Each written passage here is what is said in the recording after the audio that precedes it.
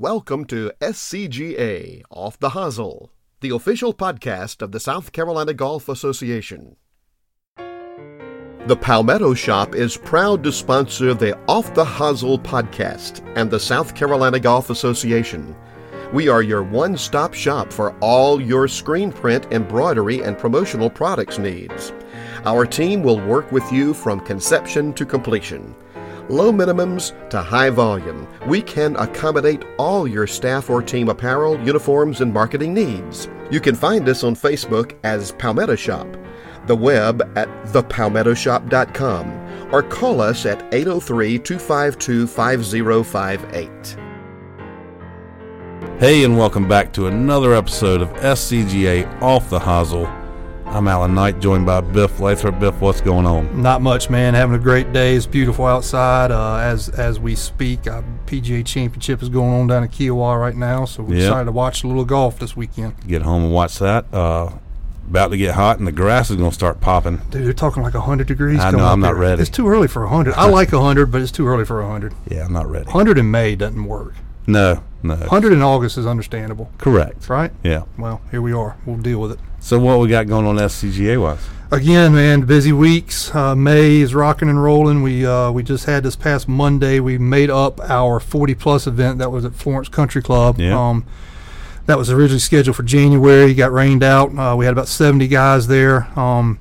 Kip Balknight shot him a little 1 under par to take the gross event for that day. And the senior division, Duff Wagner shot a 75 to win. And super senior, Dr. Bob Eden shot a little 68 out there at Florence Country Club. I can't believe he's a super senior. Isn't that crazy? And I'll tell you, for those of you who aren't familiar with the 40-plus series, just a fun set of events that we try to do on Mondays. Generally, they're shotgun. I think we're going to get back to shotguns here pretty soon. But we bring you in 10 o'clock shotgun. It's a $90 entry fee. We takes care of your cart, takes care of lunch for you, and we do payouts in both gross and net for 40 and over, seniors, which is 55 and over, and super seniors, which is 65 and over. So a great opportunity to get out there and see some. And we take it some pretty darn good golf courses too. So no, they're great golf courses. Yep. And the food's usually good. I used to, when I worked them, I'd always. Have you played your first one yet? I did. I did it in Florence last year, and my goal was not to finish last, and I think I was 2 from last. Okay, well, you didn't finish last. You did great. It was tough. I know when Dad started these 40-pluses, I thought about it. I said, man, that's forever away before I can play in those things. Yeah. And now I'm getting close to that senior division. So. Well, now most of my buddies have turned 40, so we might get some groups out there. Well, and that's the other thing about this, too. You know, we allow you, if you want to email us and let us know if you and your buddies want to play together, let us know. This particular event, we'll group you together and make it a fun day. They don't have to be within the same division. Everybody can play together. So. No. So, yeah, we did that. And, again, as we're speaking, Kirk and Kyle are down at the Legends at Paris Island finishing up the Super Senior 4-ball, which is age 65 and older. That's one of the events we lost last year for obvious reasons. So we'll see what's happening. I know Tim Pope and his partner got off to a strong start yesterday, so we'll see how that finishes up, and we'll have results for you next time we get together there. Sweet. Move right on into Saturday's event. We've got our first state junior qualifier. We're going to be at Starfort this Saturday. So got a bunch of kids coming up there trying to earn a spot for this junior championship. It's going to be at Forest Lake Country Club in June, and this is going to be a junior championship nobody's ever seen before. They have that membership there has raised a lot of money. There's going to be a lot of amenities. There's going to be tents out there, food tents, and it's electronic scoreboard. It's going to be pretty incredible. I'm looking forward to being part of it myself. Well, we're excited to have you out there. It'll be fun. It's always fun to be around Forest Lake and that crowd, John Winterhalter, and how good he's been to us for years and years. So yeah. And just moving on in, to what's coming up, we got the 4-ball at Musgrove Mill, another event we lost last year, so we're looking forward to getting back to there. 2 days of stroke play, we go into match play, so it's always fun. I love match play. We don't do it very often, but it'll be fun to kind of see those guys get. And Musgrove is the perfect golf course for a match play event because you can make a bunch of birdies out there, but you can make a bunch of others out there too. That's a great, as you and I have experienced. So, yeah, and then, just moving into June real quick, we got our U.S. Senior Open qualifier. We're going to be at Green Valley on June the 2nd. And then our second junior qualifier, June the 5th, is going to be at Hartsville Country Club, which has been very good to us for years and years. And that'll be able to get this last group of qualifiers into the championship. That'll be different because the kids only usually play when it's dormant, not when it's green in November. That's true. That's a good point. I didn't even think about that. Yeah. They'll get a new It'd experience. be a little bit different. Right. Hartsville for them, yeah. Yeah. Well, it's, we're excited because this is first time I can remember in a long time we've had to do qualifiers for the junior championship, and that's how much I'll put it to you this way. The last time I remember it, Cody Prevost was qualifying. We were at Barnwell. And Caleb wasn't old enough to even try. And he sat on the putting green for 4.5 hours while Cody played. Caleb putted the whole time. I remember my wife worked, and I was like, look at that little kid. might be why Caleb's done what he's done today, Right. getting ready to try the pro circuit and finishing up at the University of South Carolina. So good for them. Yeah. Those provos can play. They can. But it's been a while, and that's Yeah. cool, man. I look forward to it. Yeah, we're excited. It's that junior championship years ago. I say years ago, probably 8 years ago. It was struggling a little bit. We couldn't get the participation we wanted, and man, it's just taken off, and it's great. It's our state junior, and it is an SCGA event. Our junior crowd runs it obviously because they know everybody, but it's one of our four majors that we have at the South Carolina Golf Association. So we're excited. Right. What else we got other than a bunch of shirts going out the door? Yeah, a bunch of shirts going out the door. We moving into June. We got all kinds of things going into June as far as events and schedules. I mean, I could go on and on and on. It doesn't stop this time of year. So It doesn't. But we're excited. Again, we got everything on schedule. Like I said, we're gonna put everything out. We got it on. We got the calendars filled, and if we got to dance, we'll dance as far as COVID or anything else that comes up. But I think we're kind of looks like we're moving into the clear a little bit. So. Well, we're going to do something a little different here before we get to Tim Krieger, which I guess I should mention. Tim and I also do a podcast together. I don't think we ever mentioned that in this interview. Well, I was going to let you do that if you wanted to. Pulling Weeds. Especially with this one. It's all about the golf course superintendents, very similar to this show, but about the Carolinas. So. Well, in all honesty, before we started doing these, I had not listened to one before, and the first one I listened to was Pulling Weeds, and thoroughly enjoyed it. Y'all do a good job with it. You got some great guests on there. I know you had Reimer on there not long ago, and had Chris Patton, and some really good guests on there. So y'all have done a great job with it. Yeah, Myrtle Beach should have been happy last week because the day that Bill Golden came out, our Charlie Reimer also had come out. So we had Myrtle Beach covered that week. Super, but, we do have somebody sitting over here, and before we get to her, I'll let Biff introduce her. I want to take a second. Ann Maloney, who I still call Ann Manus, has moved on as a new position, moved back to Hilton Head. But I just wanted to take a quick second and thank her for working with her and everything we did together. She did a great job. She'll be missed, and good luck down there in Hilton Head. She was great, and she created the position that we had to currently fill. She brought us into the social media world, and we thrived, and we're going to miss her. Obviously, we're going to miss her, and she did a great job. And she, to her credit, she has stayed on to help us on kind of a part-time basis, so we don't lose any traction. Yeah. And so we put out, knowing what we were losing, we put out some requests and had some people come in and interview with us. And I am very happy to say that we were able to find somebody to take this position. We got a new director of marketing, and her name is Michaela King. How are you doing today, Michaela? Hey, I'm good. Thank y'all for having me, and thank you for that sweet intro. You're welcome. Well, you've earned it. We're excited. Michaela's first day was yesterday. I told her as I'm texting her at 8:45 last night. Here we go, game on. There's no stopping in the golf industry. So, we're excited to get her in there. She's just now kind of getting herself set. She came from Alabama, so she had a quick turnaround. She had to get here from Alabama, find a place to live. So this is all brand new for her. So we're excited about having her with us. Where'd you go to school?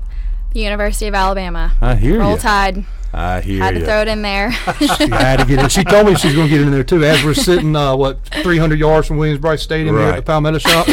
Right. So. Did you intern for the? I did. I was a PJ Boatwright for the Alabama Golf Association. So, really, really enjoyed that opportunity, and I'm excited to be here and dive into everything this summer. It'll be fast paced, but it'll be good. Yeah, so you got no idea what you're in for. No idea. But, did you get to go up to Far Hills being the PJ Boatwright? They probably didn't do that this year. They didn't do that last year. Yeah. So that was and she worked with Andy Priest. And you know what I think about Andy Priest. He's a longtime friend of mine. I lean on him a lot. What my final decision was talking to Andy, because I trust so much, and so we are super excited to have Michaela in here.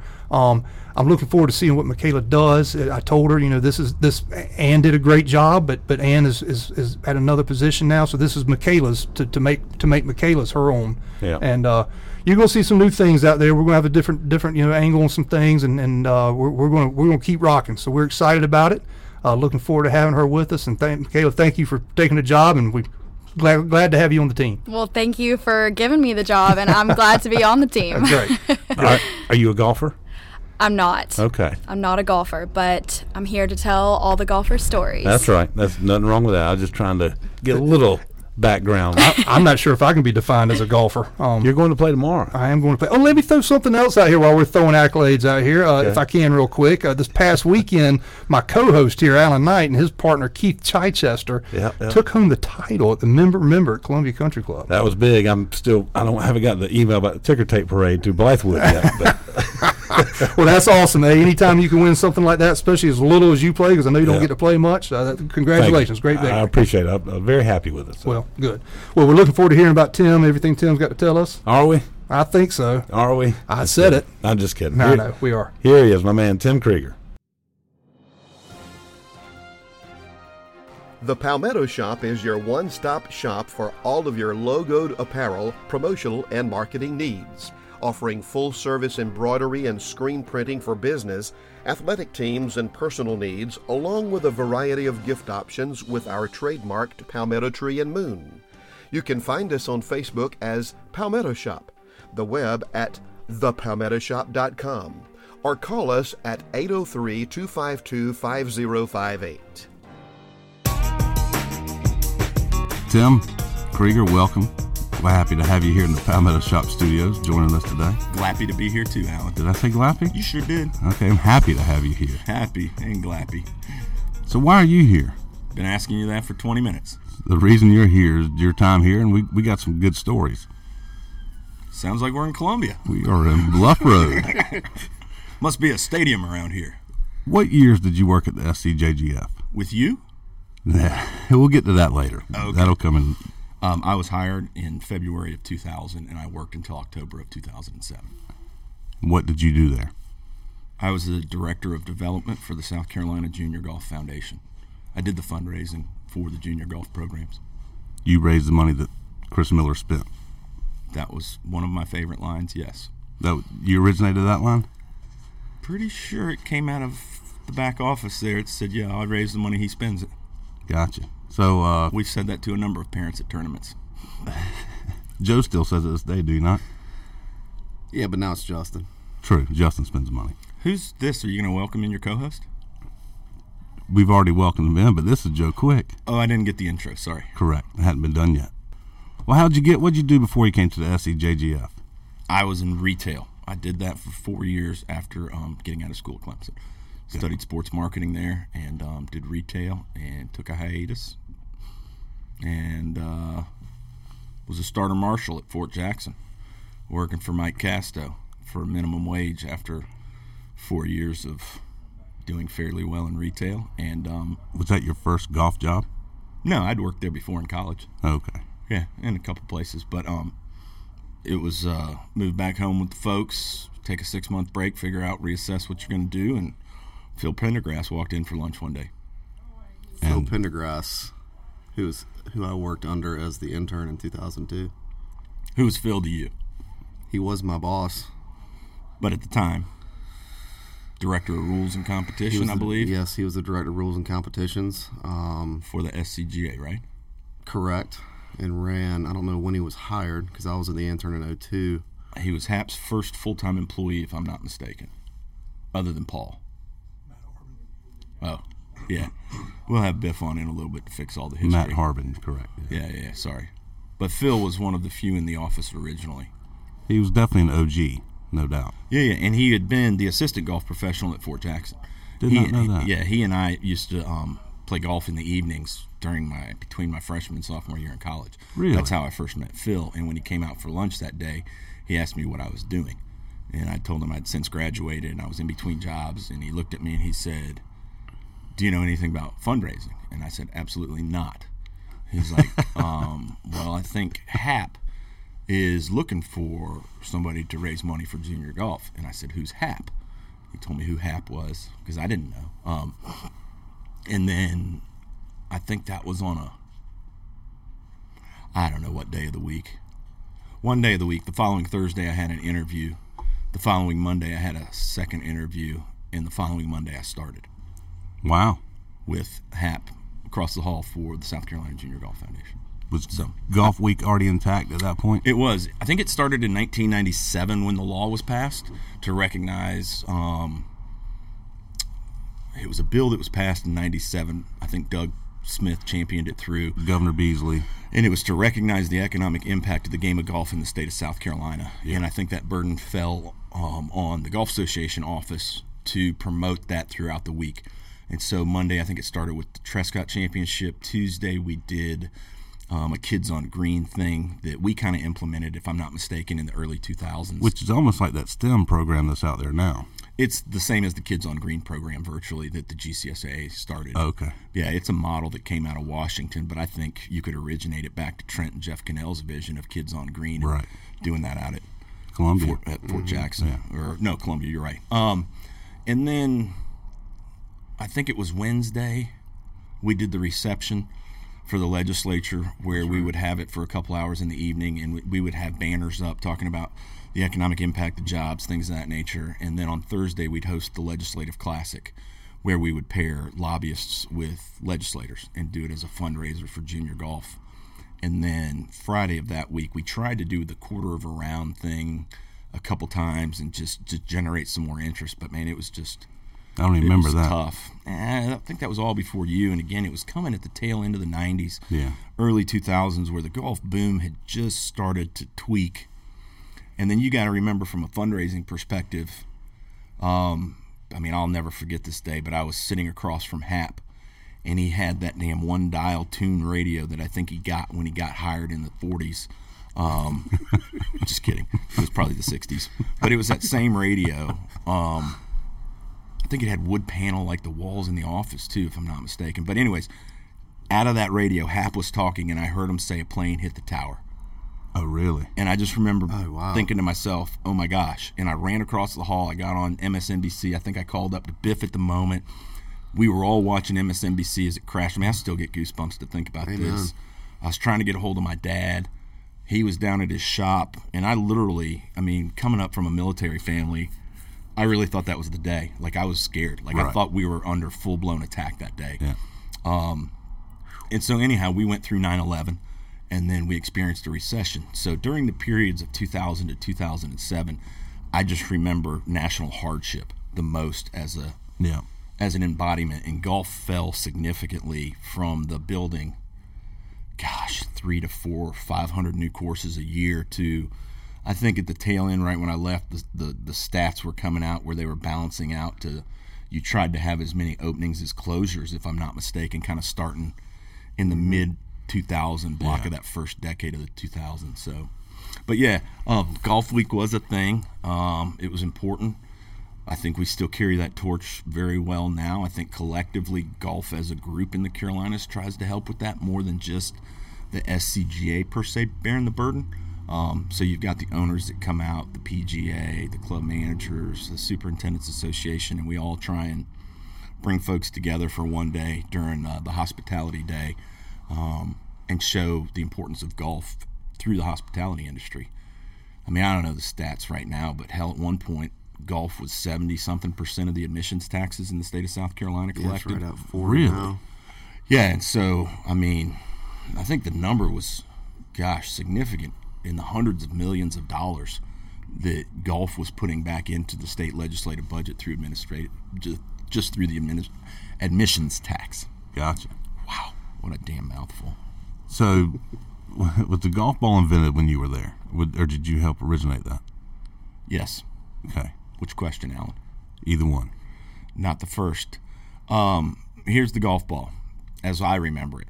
And I hate to say this because I might sound selfish. I don't mean to, but I distinctly remember walking around the halls of that place. I found out how much money was in the bank. I added up how much I was going to make and realized that wouldn't be 2 years if we didn't do something. We had been to some Ducks Unlimited banquets, some things of that nature. I met this random guy on our board named Charlie Roundtree, who's a bit on the aggressive side, and had a lot of ideas. And so I just remember walking down the halls one day and looking at all the art hanging there, and I said to Charlie, I said, why don't we just sell all this stuff hanging on the walls? I was like, we could make a ton of money just from an auction, which then I think it was Charlie, myself, Hap, and one other person at the Capital City Club. And this would have been in the fall of 2000, because I think the first one was in 2001. I think it was 2002, because it was the day that I interviewed with Phil, or the weekend, and I'd come home from Clemson. And that weekend, I was invited to the golf ball and got to go, and because I was buddies with Clay Truelock back then, who was the intern the year before me. Was that the year he deleted the database? I think it was the next year, because I wasn't there. And Yeah, so that's your 2000, boy Clay, all right. it would have been in How do you remember Clay Truelock the most, Tim? He erased the entire database Excel sheet at the end of the first golf ball auction. Love you, Clay. Oh, did he really? He did. Because you hit the X, and then you're supposed to be able to hit save. He's like, he had a few, I think, if I remember. I hit the X, but nothing popped up. But if I'm not mistaken, that was February. I think that was a February of 2002, because that's when I came and interviewed for my internship position in May, starting in May. But yeah, we basically developed the concept Right. to try and do a fundraiser per se, and which I think kind of morphed us into. Did you start at the fairgrounds? Oh yeah, Okay. that's how we met Tim, the guy over there. Jimmy Stevenson with Southern Way Catering was there from day one, because Jimmy was involved with the DU and the QU banquets, and I had known him going to those banquets with the old man for years here, because my dad, let me just tie the whole thing together, retired out of Fort Jackson. We're right here in Columbia, which is where the IRMO office is, just north of Columbia for those.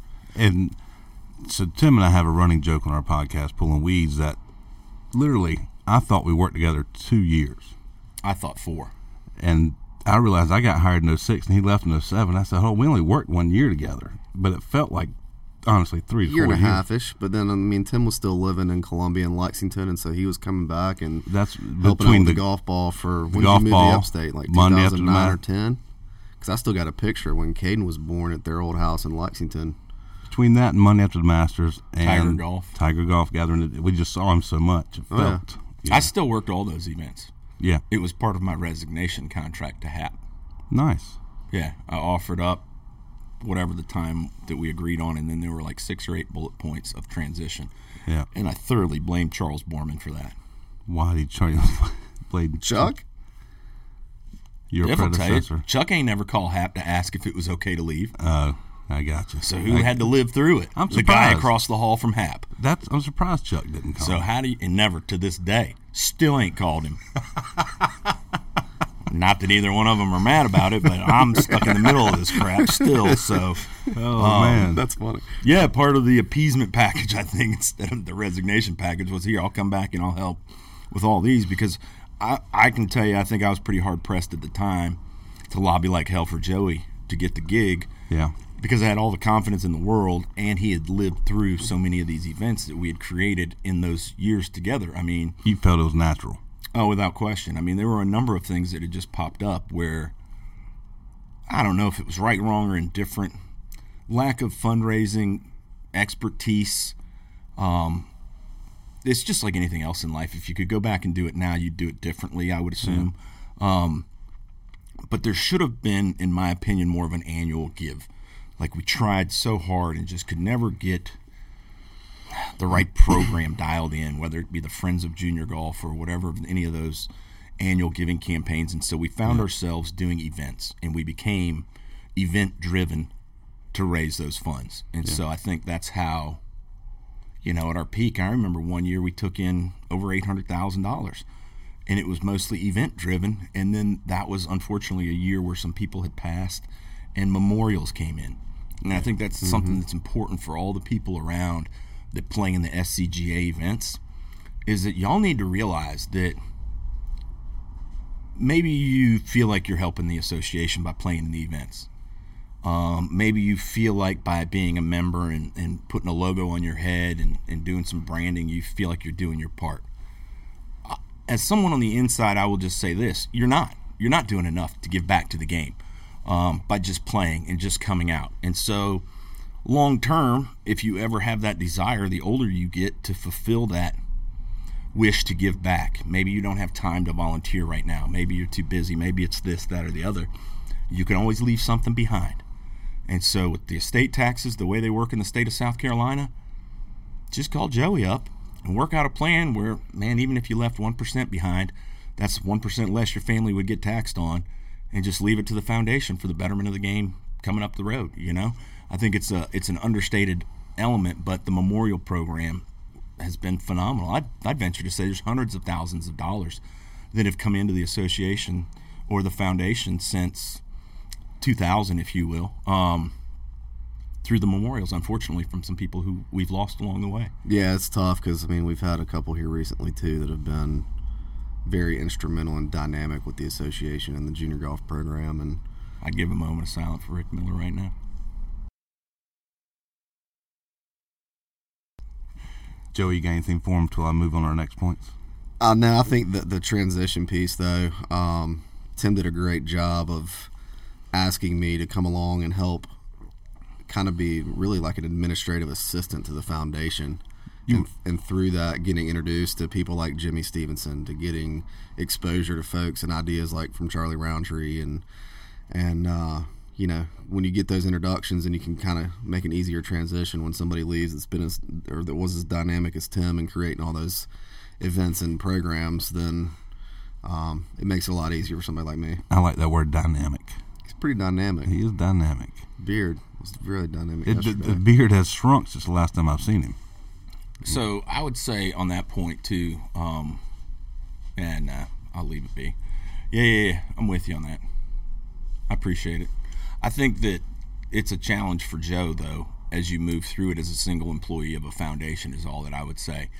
And that's what I found out the hard way, is that fundraising, people give to people, okay? And you have to be present to make that happen. And when you bear the administrative tasks that come with raising money, it challenges your time. And so it's hard to be present in a lot of places to create a lot of networking and relationship opportunities. And so when you have to go from ask to process to deposit to account for to then writing the reports to then writing the programs to then writing the ads and the follow-ups that come with it, at what point do you have time to go back and do the fundraising? And I think those are things that I learned looking back on, not during, because every moment you just felt so busy. I jokingly say there were times in that office where I didn't feel that busy, but as a professional now, looking back on those times, I question myself for not making better use of them, and wondering if we couldn't have ever got to $1 million a year in terms of income. But anyhow, yeah, I think it's important. I digress, but I think it's important to realize the challenges, and that's why I was so appreciative of Joe when he came in as an intern, because I had someone that I don't want to say I could dump on, but I was definitely dump. No, you were definitely, I felt like his right-hand man. When he needed something, you were his right-hand guy, and it was a natural fit for him to slide into that role. Well, without question. And if you got to go out and collect 300 items to go out and put on display to sell, somebody's got to go through the administrative process of logging those, of creating bid sheets, I dare say, and just the tedious timeliness of it. And so, imagine if Chris Miller had done those sheets. Even if he'd have typed them and printed them, I wouldn't have trusted him. It's not so much the handwriting. That may be a running joke. Chris Miller may catch a little shrapnel on this show going forward. Well, let's just go ahead and get it out there. There's no may about it. Yeah. Let's just go ahead and put it out there. Between Hap, Chris Miller, and me, who's got the worst handwriting? Hap. Okay. I was just making sure it was a fair. Well, but does he get anything because he's originally right-handed, but he tries to write left-handed just to be different? I will say, I dare to say that I have a PhD in deciphering Hap Lathrop's handwriting. Oh, yeah. When you got to look at the numbers, you got to be able to decipher it, because those decimals move on you depending on which line you're on. There has been a time or two where I've had to look at that word and go, I don't know what that says. Yeah. And you could be offended the first 2 times you read it. Right. Or when he's on the road and he calls in the office, Joe, can you go over to my office? I got a notepad. And that notepad, you look down and you can't tell what's going on. He's like, on the 7th line from the right-hand column to here, I got a phone number. And it's like, that's a phone number? Yeah. And You know Nah, what? man, that's X's and O's from your girlfriend. You figured it out. Was Can-Am going on before your time? Can-Am. 99. Why you laugh at that, Alan? Because that brought back a memory. Why you look at Biff when I said that? You don't Because work he's there laughing. anymore. Can-Am was a code word we used. Oh, yeah. When Hap pulled back up to the office, you'd hear somebody yelling out Can-Am. And then the OG would stop. That means put the club against the wall, hide the yellow ball that's bouncing off the walls. Office golf is over. Can-Am.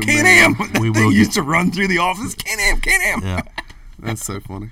Tell us. Biff's laughing because he was one of them. He Oh, knows he's guilty. He had a Yeah. wedge that he wore out from a damn wiffle ball. Biff would yell Can-Am. You're going to Can-Am here. The matches, yeah. And if I may, when I interned, Tim and I kind of hit it off because we were the only two Clemson grads. But Can-Am, when I That gets came back cut. on staff, I was just before you. I came on in January or February of 2006, and the Can-Am matches were in March. And I remember Tim saying I needed somebody to go and help chaperone these boys, and lo and behold, I guess Woody Baltgolvis had left the office right when I came on staff. That might have been the room for me. And I came on as the wound. I'm glad my mic's turned out. I'm over here giggling, just He laughing. came So out was Woody. All right. Woody. What size? Now I've lost my train of thought. You were Woody's fill-in for the first Can-Am matches down there.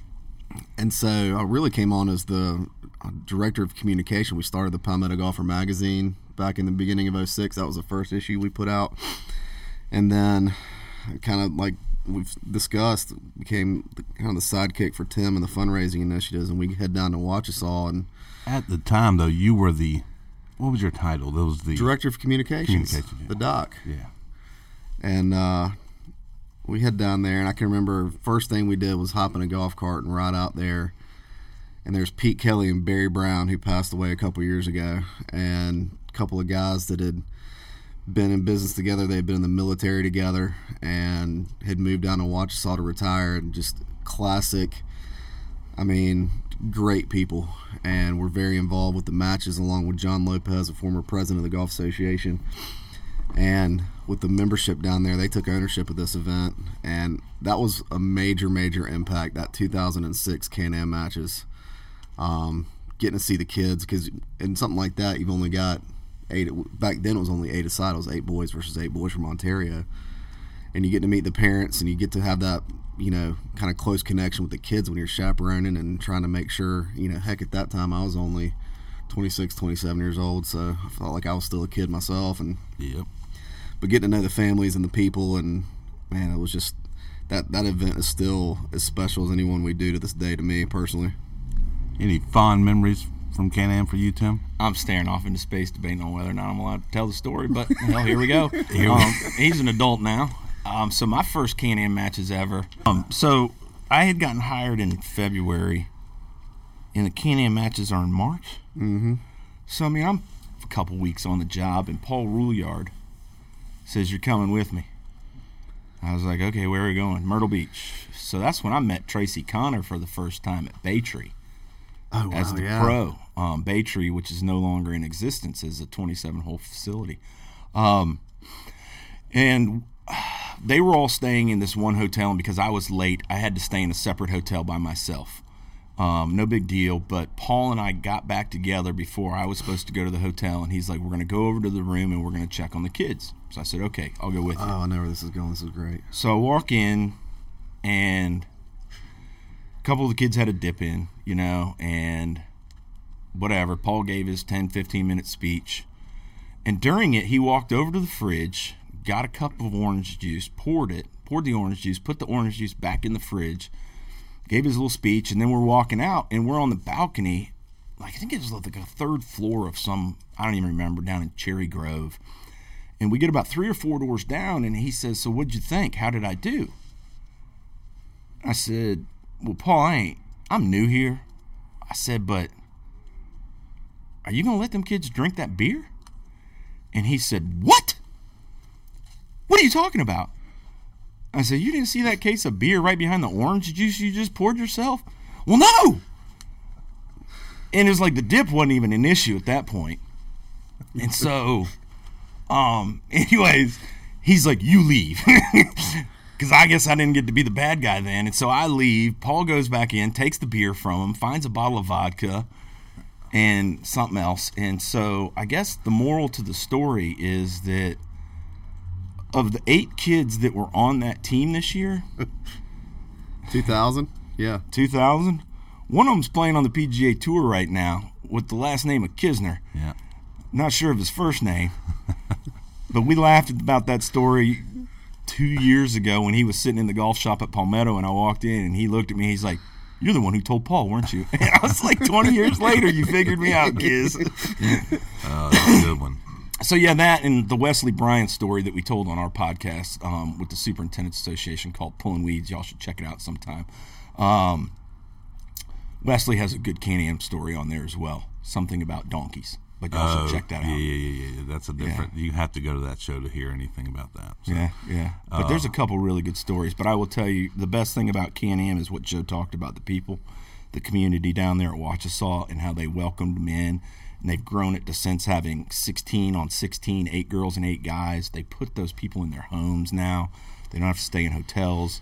I mean, you just can't imagine a better way to go at it. And so, what a great start to the golf season, and what a great reward for some junior golfers in South Carolina. Yeah, the names that come from not just South Carolina, but the Canadians. I can remember walking in a buddy's house, and his dad was watching an LPGA event one day, and Rebecca Lee Bentham, who played in Canada, somebody had a caddy bib on, and I'm like, I know that name. Go back and look, and of course it's from one of the Ontario girls, and Brooke Henderson. I don't know if she ever played for Ontario, but because she was on the Canadian junior team. But I mean, I think even on that Kisner team, Bill Haas might have been on that team too. Now, Billy was the year before. Okay, I knew they were on the team together. We had Ben Duncan, Zach Seifert, who just won the SCGA Mid-Amateur. Alex Hamilton was on that team. Okay, coach. I can't think of the others. I bet if I went through, I could. But I think Delahousse, maybe. Oh, yeah. Do you want to know? I got to bring this up, Joe. You're going to hate me for this. Oh, boy. You know how I used to hang the team photos every year? This came up this week, Alan. Okay. So, obviously, I'm going to just shut up about it the way Joe replied to that. Yeah, you can call me Mo. Yeah. At that point. Yeah, 2013 still up there. It's the last one. Yeah. Yeah. It's hard to get it when you have, I got you. 32 kids. Oh. Is he making fun of you because there's no team photo after 13? Well, I mean, yeah, and I used to to hang space left in there either. True, but I used to hang Post-it notes with just the years. Biff said something. He's like, we were looking for somebody. I can't remember who it was. Hey, Joe, don't you wish you were so busy in that office like Alan that you had time to mess with everybody else? That's a different story. So tell me. We're not going to talk about all the free time you had versus me and Joe having to work, and where Tim and Lynn and Mo came from. Oh, he's looking at his clock. Everybody else. No. It led to a new career. It led to a new career, man. What are you talking about? Don't touch the mic. Oh, I think I done lost my signal. We can certainly go there, but I had a couple wrap-up questions to get you out of here. So this is not about Alan. Hold on. Hey, everybody. My name's Tim Krieger. I'd like to welcome you into the SCGA podcast here with my co-host, Joe Quick. We're going to be talking to a 2004 to 2008 employee by the name of Alan Knight today, everyone. Hey, Alan, how are you? I'm doing good, Tim. How are you? OCD. Let him get back to being Al. Sorry, Big Al. Love you, babe. What's one of your fondest memories during your tenure at the foundation? The All-Star matches. I don't remember her name, but there was a little girl who had rarely played golf before. I met her and her mother. We hugged, and I just sat and talked to her for 30, 40 minutes. And during the year, I started getting emails and phone calls from her, and it just made a difference. Nice. Just being there with her, and it was a relationship that was built, and I feel terrible. I mean, there were a number of them, especially because I never felt like I got to get out and see the results. Yeah. The scholarship winners, you never met the players, etc. when you get into the fundraising. But when I had to go work at the All-Stars, because there were so many kids in different places, I got to meet the kids and feel the benefit of the fundraising and see where the results were going. And man, that mattered. Yeah, that mattered. That mattered the most. That's why some of the matches are so fun, because you get to know them. I mean, it started off with the relationship comment. I mean, you get to make those relationships and have those people. And I mean, just last week we had 3 guys qualify for the McKenzie Tour. Yeah, Keaton Husky medalist. Will Miles played at Carolina, and Jonathan Hardy. Good for Jonathan. I can tell you, there's still some junior golf parents from that era when I worked there. Oh, yeah. Whose kids are now, in their 30s or so, that I still stay in touch with to this day. And, my kids are now their kids' age, and we're 20 years later. Right.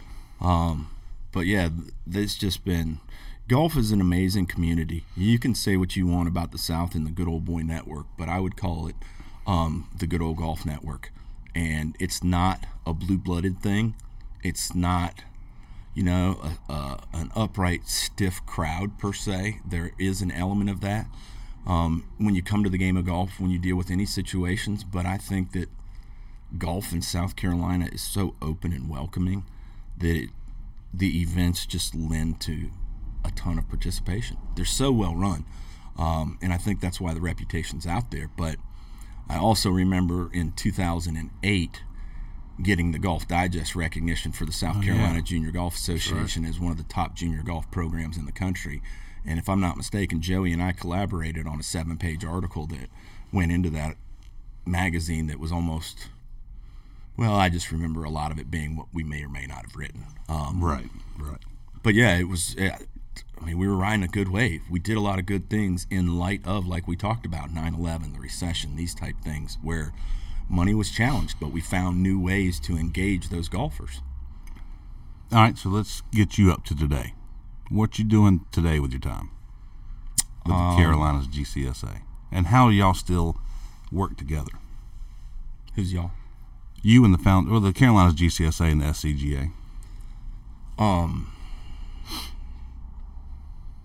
So the Superintendents Association here in the Carolinas got heavily involved with Golf Week in the early 2000s by sponsoring a team because they felt like it was important to have a presence with elected officials and legislature regarding protecting the game of golf, if you will. And you can edit out every "if you will" from this episode and save 37 seconds approximately, Alan. Thank you. So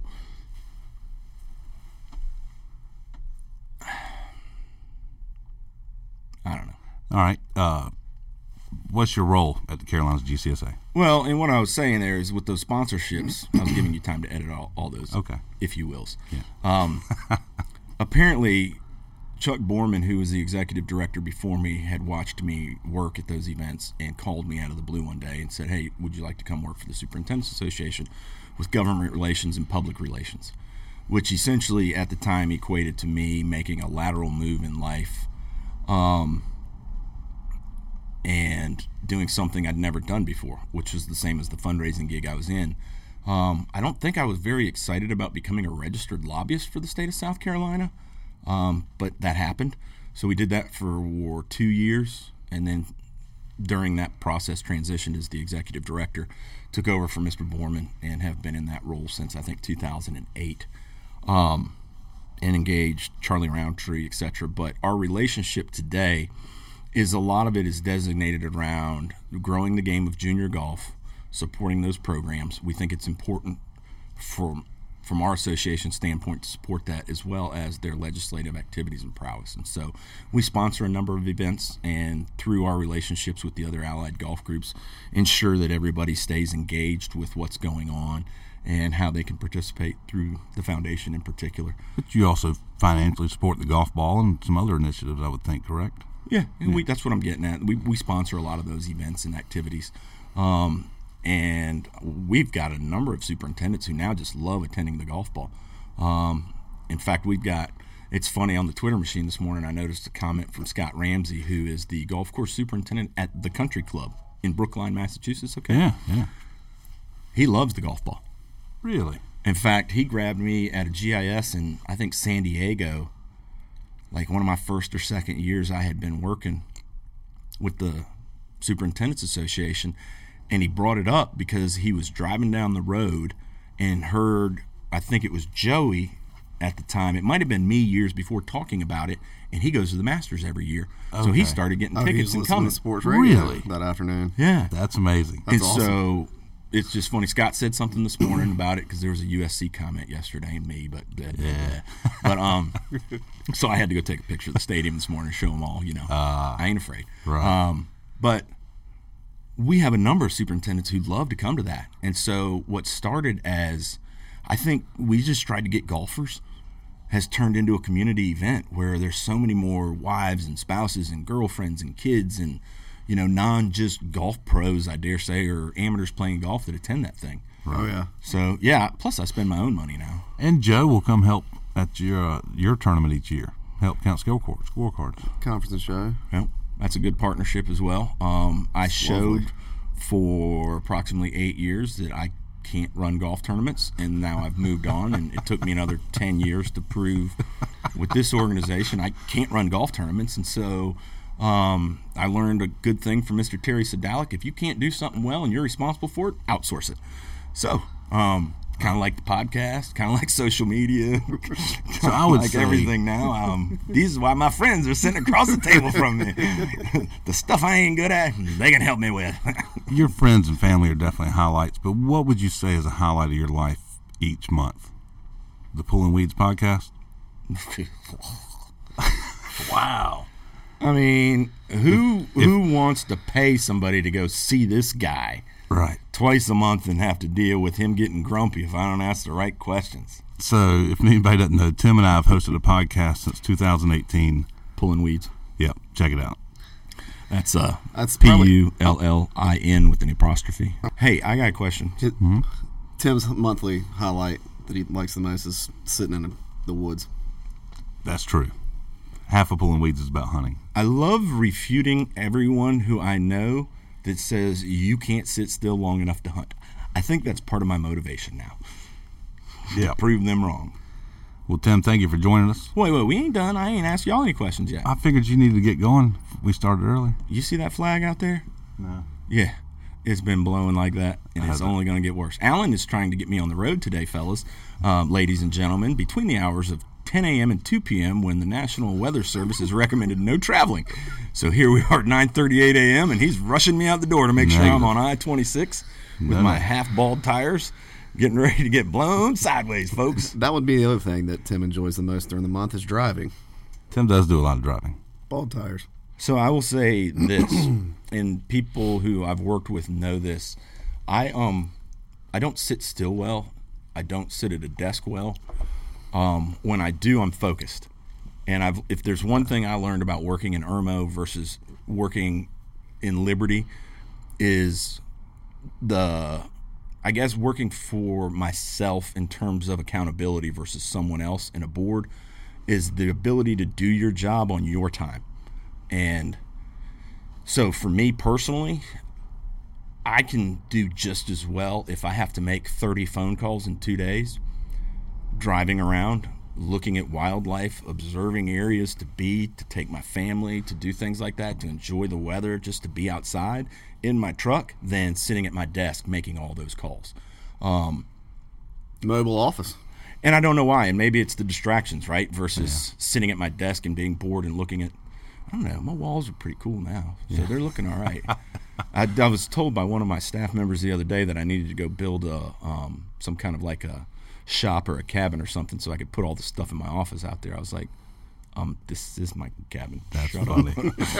Can't afford a cabin. I'm not a Roundtree. Oh, is he here yet? Hey, Charlie. No, I don't think he is. He's not. Okay. But it was funny how fast your head just snapped there. I'm like, oh, the headphones almost flew off. You've already talked to him this morning. Yeah. We take each other's calls. I hear.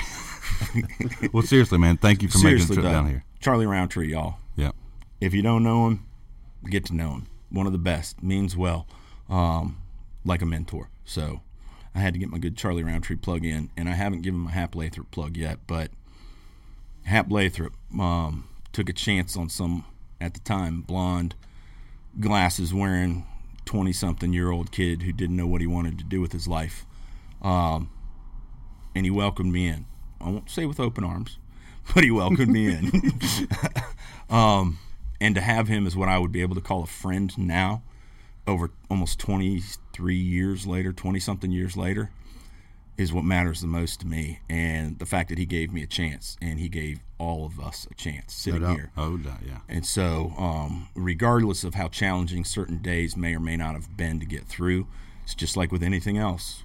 The hindsight you can learn from and you look back on, and I take a lot from him, and I give him a lot of credit for where the game of golf is.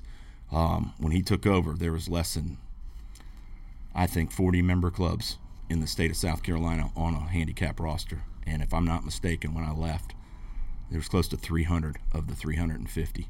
Maybe I'm wrong, but it was close. It was up in the high 280s, 270s, 280s. And that all happened in his tenure. The junior golf program started in his tenure. The foundation was started in his tenure. And so I would be wrong if I didn't give that man a lot of praise and a lot of credit. And I just wish Biff the best as he has to progress and fill through those shoes that he's been smelling his whole life. Poor guy. Sorry, I had to get a little humor in there for my man. But I'll always have a special place for those guys. The Lathrops are synonymous with South Carolina golf, and to be able to be included in that, and to be able to feel like I'm part of that group means a lot to me. And to sit at the table with them and to feel like we can now help continue to progress the game of golf, whether it's through supporting junior programs or whether it's through protecting environmental, legislative, tax issues, any of those things that we work with. Golf is good. Golf is strong in South Carolina, and proud to be a part of that. Thank you, my man. Yeah. Thank y'all for having me. Enjoyed it, Tim. As always. Yeah, thank you. I appreciate what you guys do.